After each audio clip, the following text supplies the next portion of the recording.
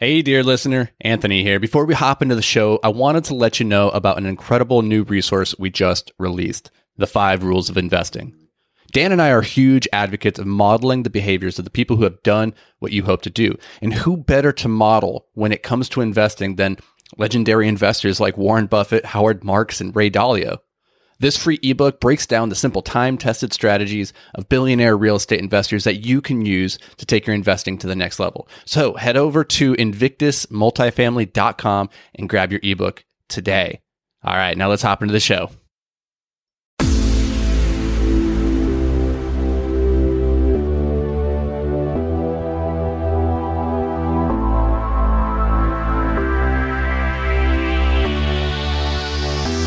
Hey, welcome to the podcast. This is Multifamily Investing Made Simple.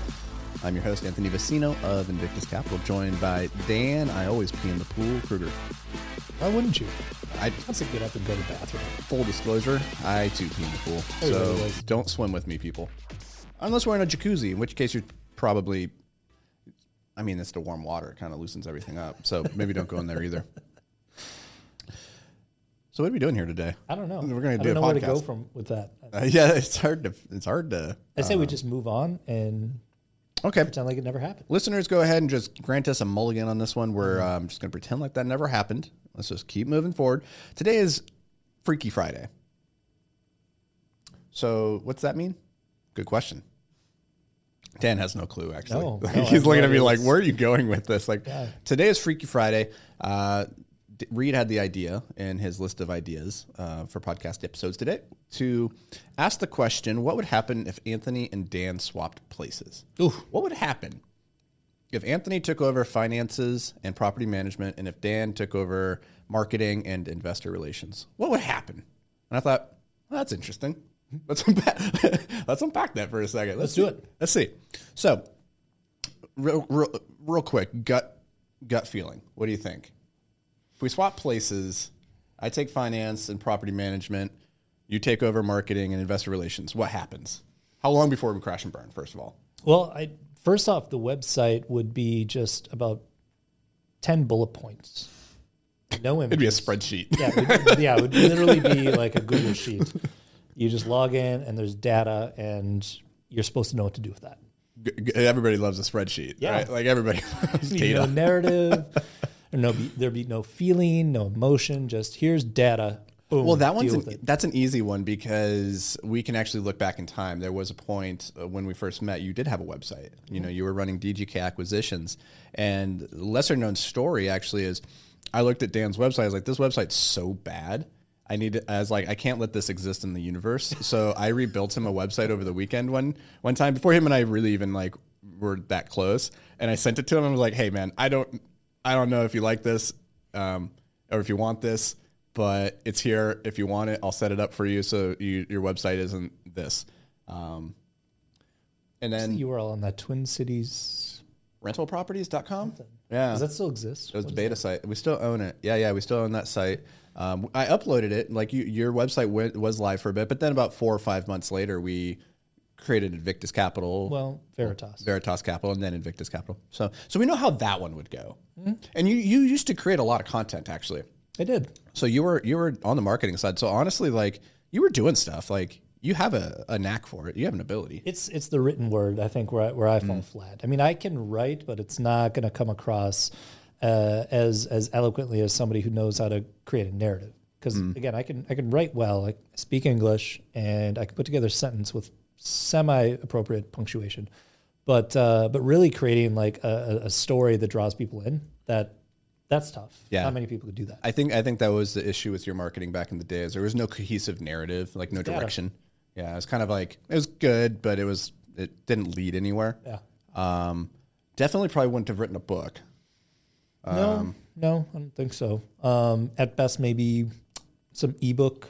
Yeah, maybe one of those. I mean, a lot of people do that kind of stuff, but yeah. So in marketing, I think we would we'd be okay, but we would not be.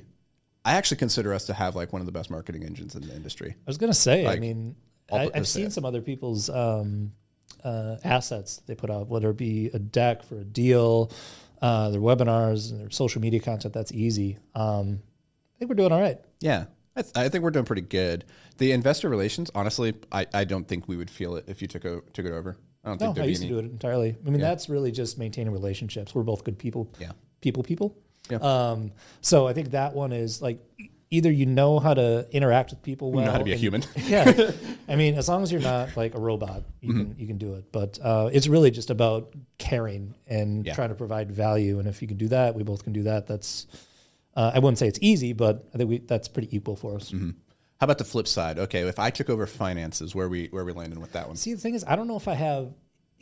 You saw me attempt marketing. I haven't seen you attempt anything really financial. Like I've seen you. Look at things, but I've never seen you just do the whole thing and what that would look like. I don't know. This is interesting. When Reed posed this question, my initial thought was like, oh man, I would struggle with the finances. But then I'd be like depressed. I would hate it. I would not enjoy it. I really wouldn't enjoy it. Like that's the thing. But then I was like, oh, I think would be okay because honestly, I would probably just outsource it. Like I would just be like, I'm just going to go find somebody who's really good at this and get them to do it. Yeah. But see, here's the thing is you can't do that initially, right? That's fair. So That's way fair. back, we didn't really have that option. Honestly, the finances would not be good. The underwriting, the account management, like it is stuff that just bores me to tears. I hate it. I don't think I would manage it very well. So I don't like our chances there. But on the property management side, I think we'd be fine on that one, honestly, because that actually starts getting into a realm that I really enjoy. This is operations and systems, and done that before in other businesses. So I think that one would be okay, but finances would be a struggle. Assuming you have the right people. That's the big one there. I think trying to find the right people. People are always the hard part, for sure. If you get those right people and you've got the systems and processes, you should be good to go. Yeah. I think operations fine. We'd be fine. I would struggle with the finances. I think marketing would be okay in your hands, and I don't think it would be worse than others. So if we flip flopped, we'd go from like the best ever to we would be average. Like C students. We'd be average and potentially in jail. Depending on how the finances, if I paid bills or not. Like, well, the thing is, like, I have such a visceral reaction to paying bills and spending money. It bothers me so much that I think every day having to write checks for things would it would hurt me. I'd be like, I can't do this. Which isn't bad. I mean, you shouldn't just be like, yeah, spend whatever it takes to do whatever. It's like, no, you gotta try to keep your eye on that and make sure you're not overspending, because contractors, vendors, they double bill all the time. They not just double bill, but they'll never underbill. Ever. Yeah. I mean, we've got some good vendors these days, and I had somebody reach out recently. I had an invoice in front of me. It had $1 amount on it. We cut the check. I gave it to him. Called me back the next day. He's like, you know what? There was an error on that. Some of the materials on that invoice were actually already paid for. So I need a new check that's less. I was like, oh, very cool. Well, thank you, good sir. That was Marco. Shout out to you, Marco. Good job, Marco. Now we need to have a question about with our finance guy. Why didn't our finance guy catch that? Anyway. No, we didn't. This was just so you know. This PM. No, this was paid by Joe. Okay, I got it. No one told me. Gotcha. Oh, that's interesting. Okay. So all this to say is, if you're listening to this, the takeaway is you don't have to be great at everything, but you do want to figure out what you're great at and lean into it, and then find partners or systems that allow you just to lean into what you're really good at. Because if you can spend all your time on that, then your business is going to grow. It's going to flourish. Yeah, and that's the big thing, I think, is that no one's going to be good at all the things. It's almost impossible for one person to be good at all the aspects of any business, right? Mm-hmm. You've got those kind of operations, you've got the marketing, and you've got the finance. And I don't think I've ever met anybody who could do all three really well. No, I don't know anybody, because like we always talk about the three legs of the business. You have the marketing, the operations, and the finance. And I think what makes people good at one of these things, in a lot of ways, naturally makes you not good at one of the other three. Yep. Like you could be good at two of the three. That's not too rare. But being good at 3 out of 3, it requires different personalities. Mm-hmm. 2 of those do that are kind of at odds. And so, which is why we fight every day. Every day, like the odd couple fist fights. Like it's pretty bad. Actually. Dan has never won, not once. I don't practice jujitsu. So. Yeah, he's not good with his fist. He keeps trying to use his words, and I'm like, you can't submit me with your words, Dan. Spit, Daniel. Okay. Anywho, that's going to do it for us, guys. Hopefully you got a little bit of value out of this. This is Freaky Friday. If Dan and I switch places, what's going to happen? Going to crash and burn. World's going to end. I don't actually think that would be the case. But hopefully this is a nugget of wisdom or insight that you can apply to your own business and doings out there into the world. So take it and go forth. I hope this brought value. If it did, Joe, do me something. Do me a solid. What do you think I'm going to ask, Dan? What do you think? For money. Give me money. Either give me money. If you enjoyed the podcast, either give me money or go leave a review. It's your choice. But my PayPal is, I'm probably not going to put that on the air. But just go leave a review. That's all I got. We'll see you guys in the next episode.